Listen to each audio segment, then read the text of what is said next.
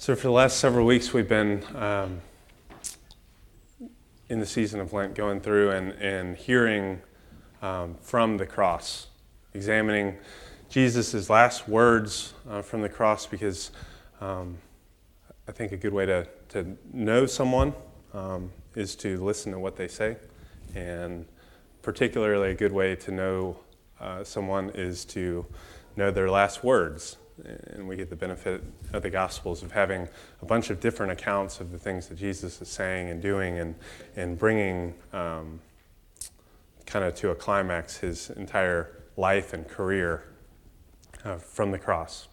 So I'm going to invite Brandon to come up and read for us. We're in John's Gospel. We've been in Luke, and now we're in John's Gospel in chapter 19. And Brandon will read our third word. You can just talk loudly. Yeah. When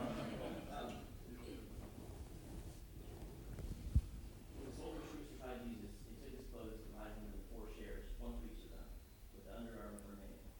This garment was seamless, woven in one piece from top to bottom. "Let's not tear it," they said to one another. "Let's decide by lot who will get it." This happened that the scripture might be fulfilled, which said, "They divided my garments among them and cast lots for my clothing." So this is what the soldiers did.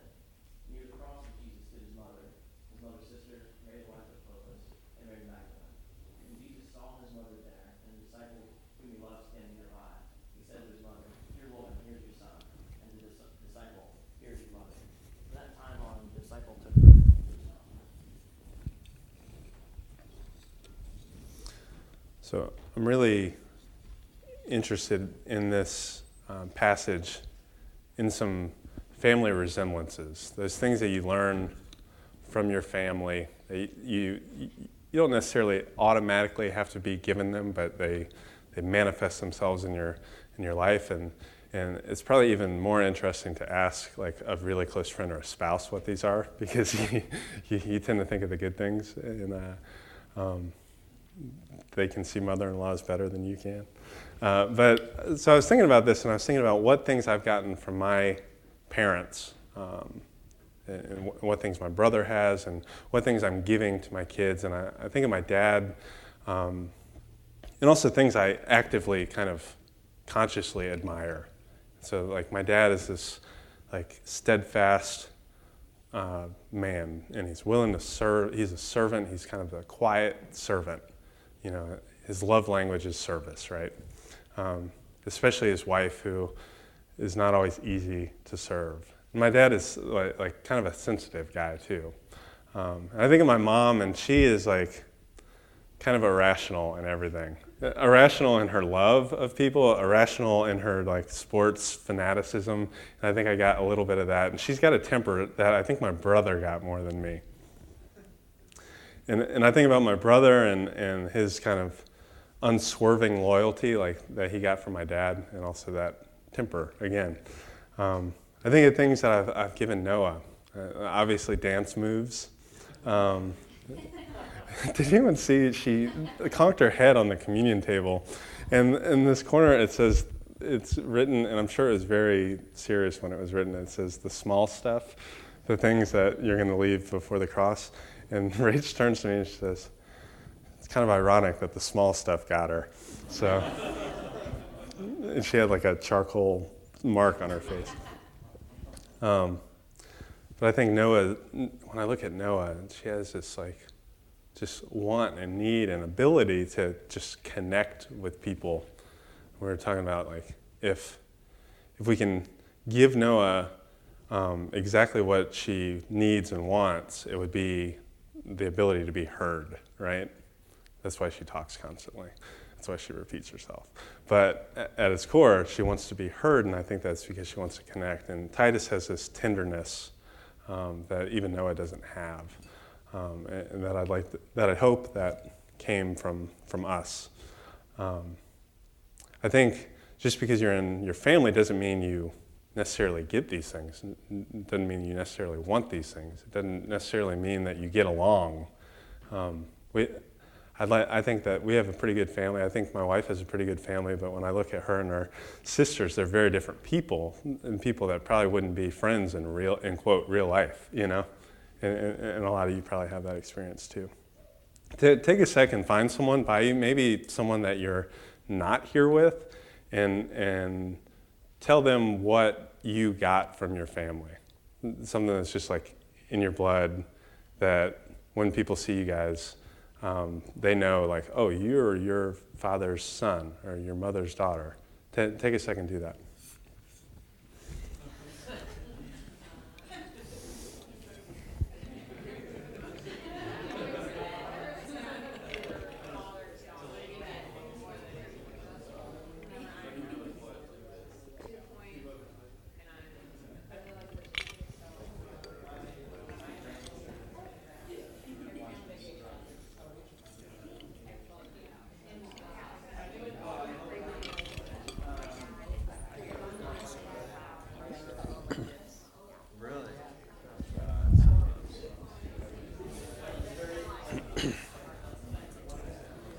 Or maybe do some of these over potluck. Do you see the can of worms this opens? Like, it's really easy to talk about your family.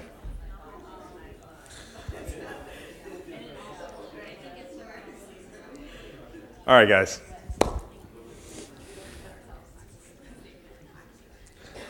So we look today at this scene from the cross, these words from the cross, when Jesus is able to look to his mom and say, "Behold your son," and look to this disciple that he loves and says, "Behold your mother." There's this making of a family, making of a new family at the foot of the cross. So it's interesting when we look into the account, we kind of see who is there, who the characters are, what their profiles are that are, as the passage says, near the cross of Jesus.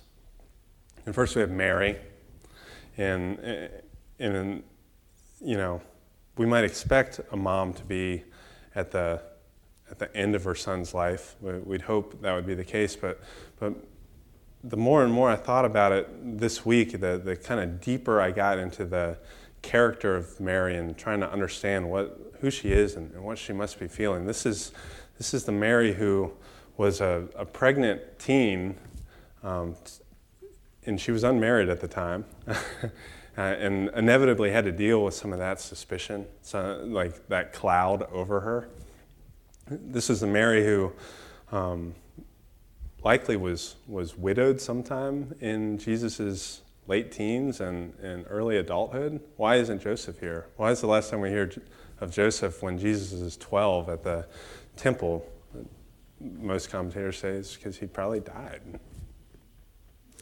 So, pregnant teen, a widow, through the gospel accounts, when Jesus' ministry is really picking up steam, we often see Mary kind of on the sideline, certainly dealing with some of the scrutiny of that sort of public career. And even like in stories of like the wedding at Cana in John 2, we have Jesus kind of even casting her aside and saying, "Woman, what do I have to do with you?" We also have this Mary who's now witnessing the public execution of her child. It's a pretty tragic and remarkable life. If I had to characterize Mary as anything, I would characterize her as obedient, right? Because Mary, as we've heard her story, it started with that pregnancy, and when God shows up, when the angel shows up and talks to Mary, she says, "Here I am," and she says, "That your will may be done." I couldn't help but see parallels with a lot of people in the Bible, but especially with Abraham. We might even consider Mary a new Abraham. Because when Abraham was there and God showed up and said, Abraham responded with a obedient, "Here I am." When God came to Abraham and said, "I'm going to test you by taking Isaac up to Mount Moriah and killing your only child and being witness to it," Abraham said, "Here I am." And now here Mary is, witnessing the death of her child. Also at the cross we have Mary of Clopas, which is probably Jesus' aunt, Joseph, Jesus' dad's brother's wife. And isn't that how the family relations go? Second cousins and great aunts. We also have Mary of Magdala, and her story is also remarkable. In Luke 8, we have a story of 7 demons cast out of Mary. We have all these stories and all these speculations. The gospel writers kind of are somewhat kind to her and tell all these stories from a little bit of a side angle to not completely implicate her, but she's generally known as a woman of ill repute.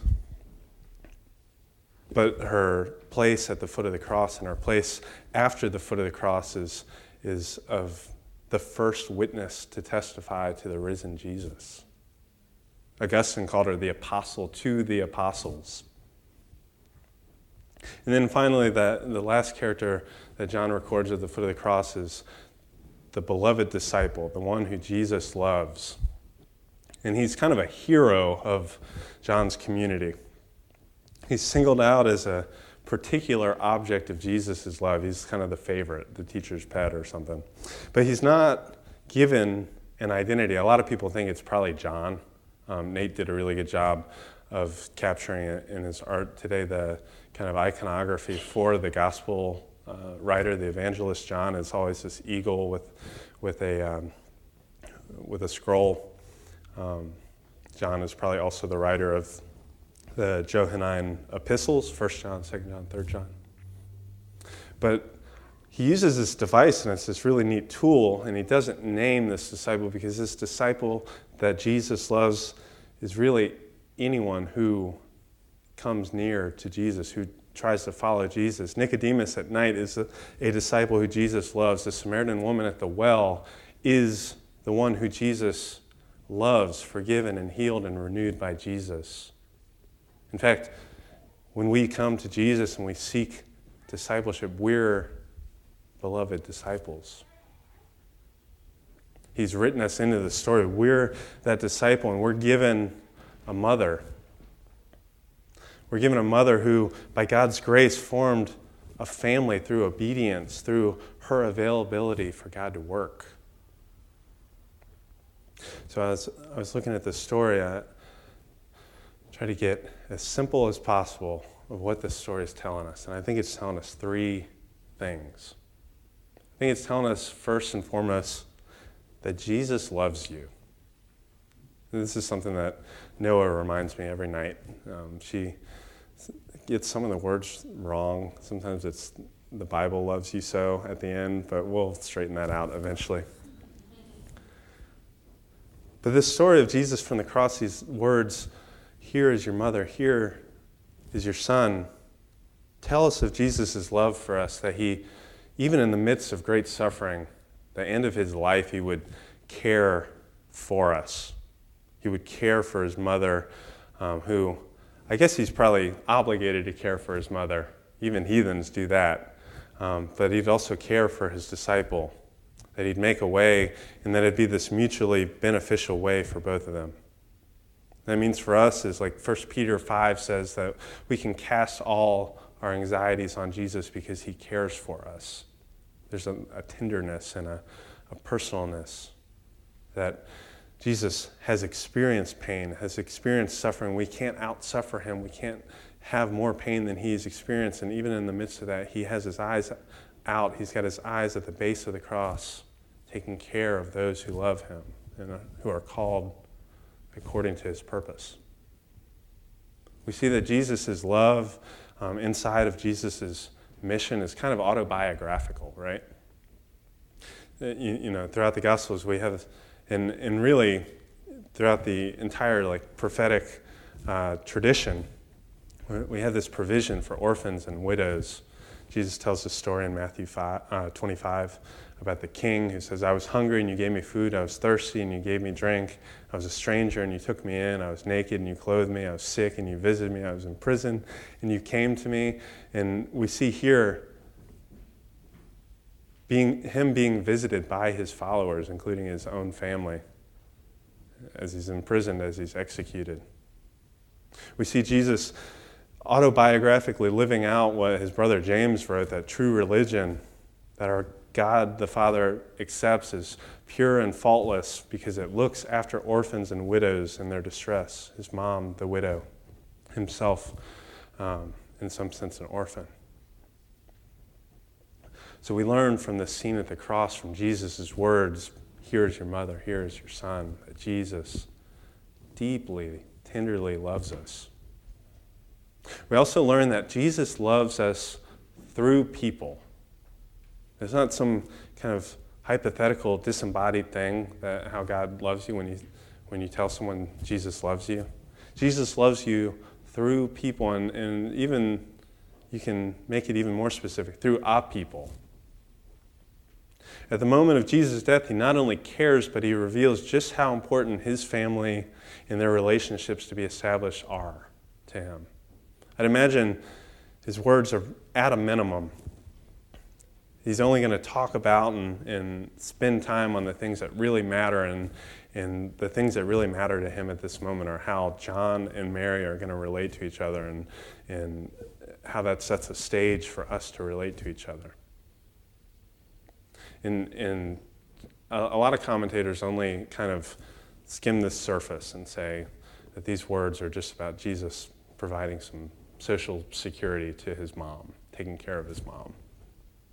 But I think in John, in particular, of all the gospel writers, we got to know that there's no throwaway lines. Everything kind of means something. Everything's for a purpose in John. So when we look right above these words, and there's this whole exchange, there's this game going on underneath the cross. In the passage right before this, there's kind of a game going on above the cross. Pilate writes, "This is King of the Jews," and they say, "No, he says he's King of the Jews. Write that," and he says, "I've written what I've written." And so there's this kind of game happening. And below the cross, there's this game happening. They're rolling dice for Jesus' clothes. Sure, this is to fulfill kind of some prophecy regarding the Messiah. Psalm 22, which we'll dig deeper into next week, has a part in it that talks about his clothes, his garments will be divided amongst his enemies. And that's happening here, but there's this interesting note is that where one of the soldiers kind of ironically says, "Let's not tear it." And John's not just putting that in there because he heard it and he thought it was cool. Generally, that's accepted as a hint, as a clue that Jesus' family, those at the foot of the cross, should not be torn apart, even as Jesus' own body is being torn apart. A few chapters earlier in his high priestly prayer for his followers in John 19, he talks about the unity that he hopes for his people, that they'd be one. He says, and this is a paraphrase, "I'm praying not only for them, but also those who will believe in me because of them and their witness about me. The goal is for all of them to become of one heart and mind," just kind of like we read in the Philippians 2 passage. "Of one heart and mind, just as you, Father, are in me and I am in you, so they might be of one heart and mind with us. Then the world might believe that you, in fact, sent me. The same glory you gave me, I gave them, so they'd be unified and together as we are, I and them and you and me. Then they'd be mature in this oneness and give the godless world evidence that you've sent me and loved them in the same way that you've loved me." This seamless garment shows this seamless church, this seamless family. Because let's be honest, in all actuality, John and Mary, apart from Jesus saying this, once Jesus is out of the picture, what do they really have in common? They're not blood relatives, and generally the case with something this tragic, this traumatic, they probably don't even want to see each other because seeing each other would remind them of Jesus dying. What do they have in common after Jesus? On a lighter note, this is kind of like does anyone remember the Seinfeld episode when Jerry leaves the equation and George and Elaine are just sitting there and they don't have anything to talk about? That once Jerry's gone, George and Elaine don't work. There's not a mutual friendship. We can imagine that being the case with John and with Mary. But Jesus knows how important it is for that relationship not only to not dissolve, but to be solidified. Here is your mother. Here is your son. And something to think of as we leave here is, who has impacted you that way? Who in your life has become so important that they're family? Whose love has been so big in your life that it's changed your identity? That you go from a stranger to a brother to them, or a sister to them, or them to you. Who's done that to you? Who has the Lord brought into your life and made family? And that's the last thing we learn. We learn that Jesus loves you. Jesus loves you through people. And finally, we learn that Jesus calls you family. Isn't that remarkable? Jesus calls you family. In specific, a family gathered around the cross. In a few minutes, we'll share of this table, and we'll get to gather around the cross as a family. Get to spend some time there. I can think of no more central thing to our worship than that image, that picture, that way to bodily do this. Jesus calls you a family. And this is a major strand in Jesus' ministry.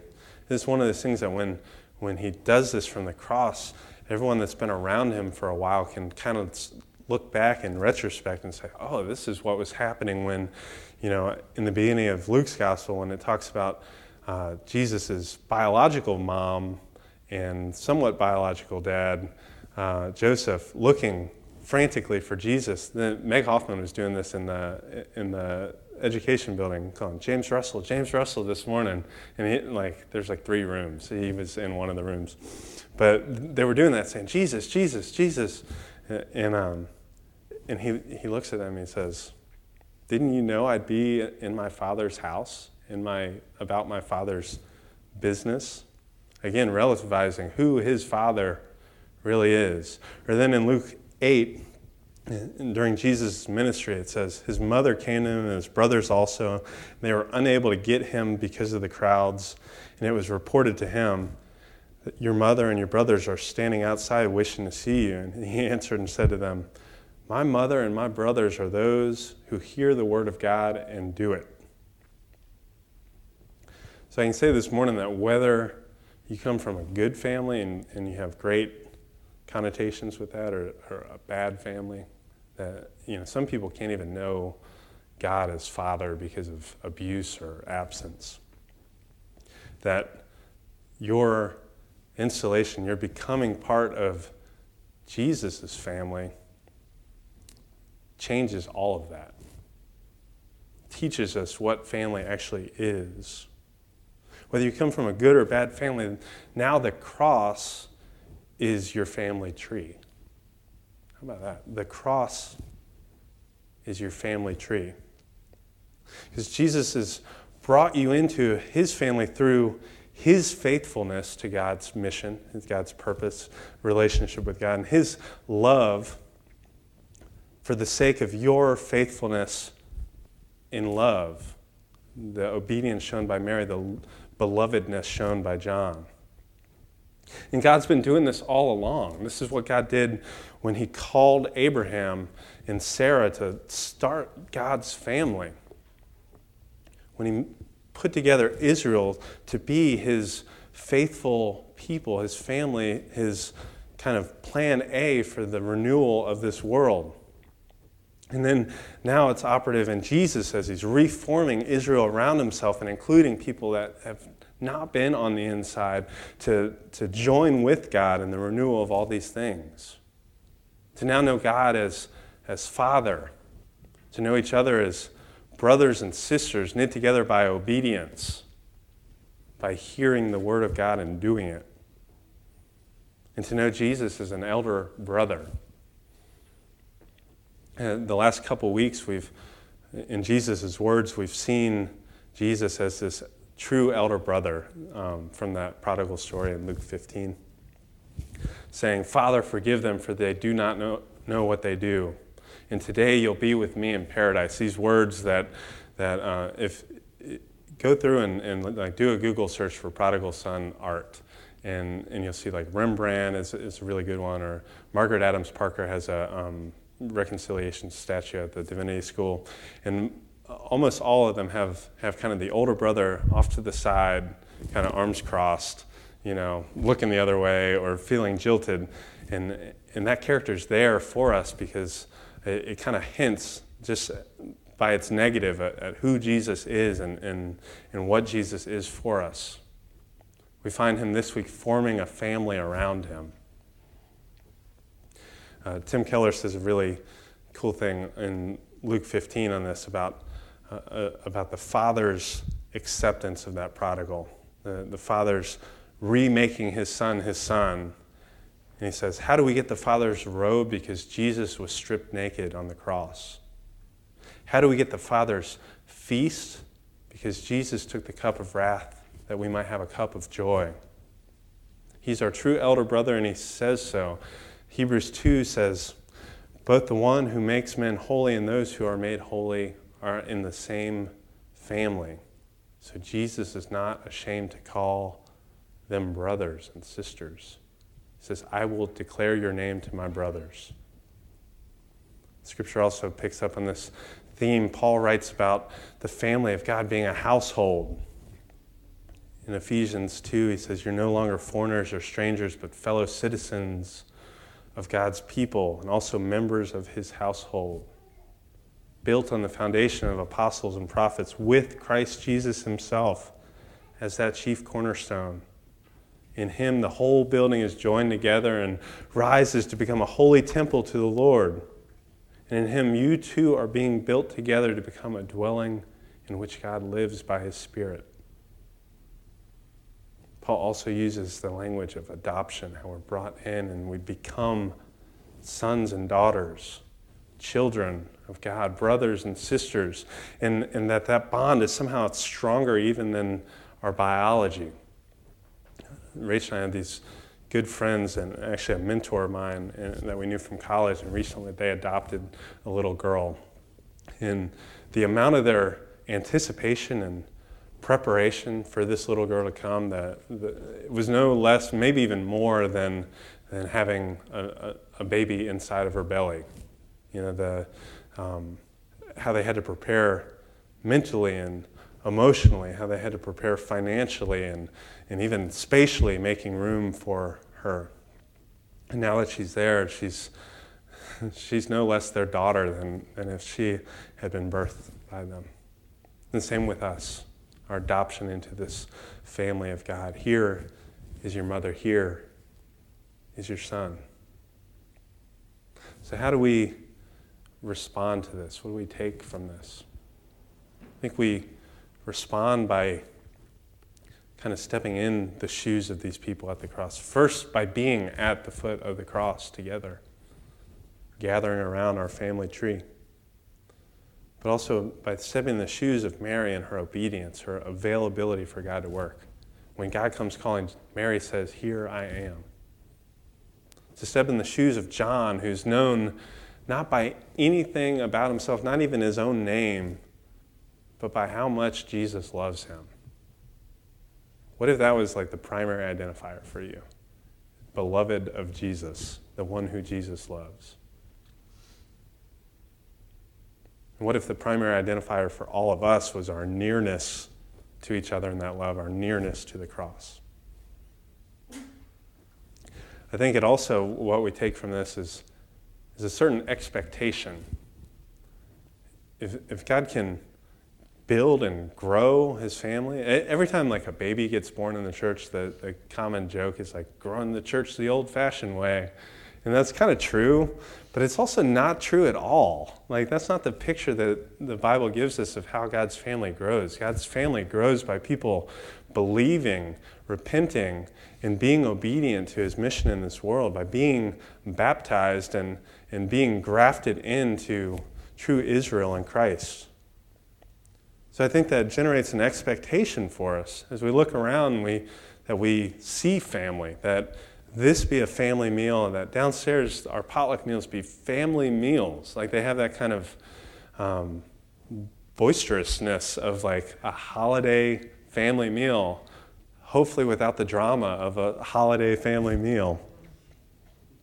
But also that we might look around with that expectation and say, a year from now, like this family should be different and experience growth in our intimacy together and also growth in our numbers, that we should look different. We should have people that aren't biologically or personality-wise the same as us because God has brought them into a family together. That our unity, that seamless garment be forged in the love and in the blood of Jesus. What we take from here is also like these little kudos for how we're doing this and how God's doing this in us. Like how I look around and picturing this family as a church, I see like so many spiritual aunts and uncles to my kids. Like I see like singles and young couples that don't have kids yet, like really stepping in and serving our children, being there for us and helping Rach and I. This is like really widespread, and I thank you for it. I see this in the way we sent Bradley and Julie and Josiah out as family. It was like a going away party. So the challenge is to continue to grow in this identity, to continue to be transformed by the renewing of our minds so that our eyes see each other as brothers and sisters, as aunts and uncles and mothers and fathers in the faith, all with Jesus as our elder brother, as God as our Father. That we live that kind of family life generously, and concretely, and authentically, and that we're united in all of this. Here is your mother. Here is your son. Pray with me.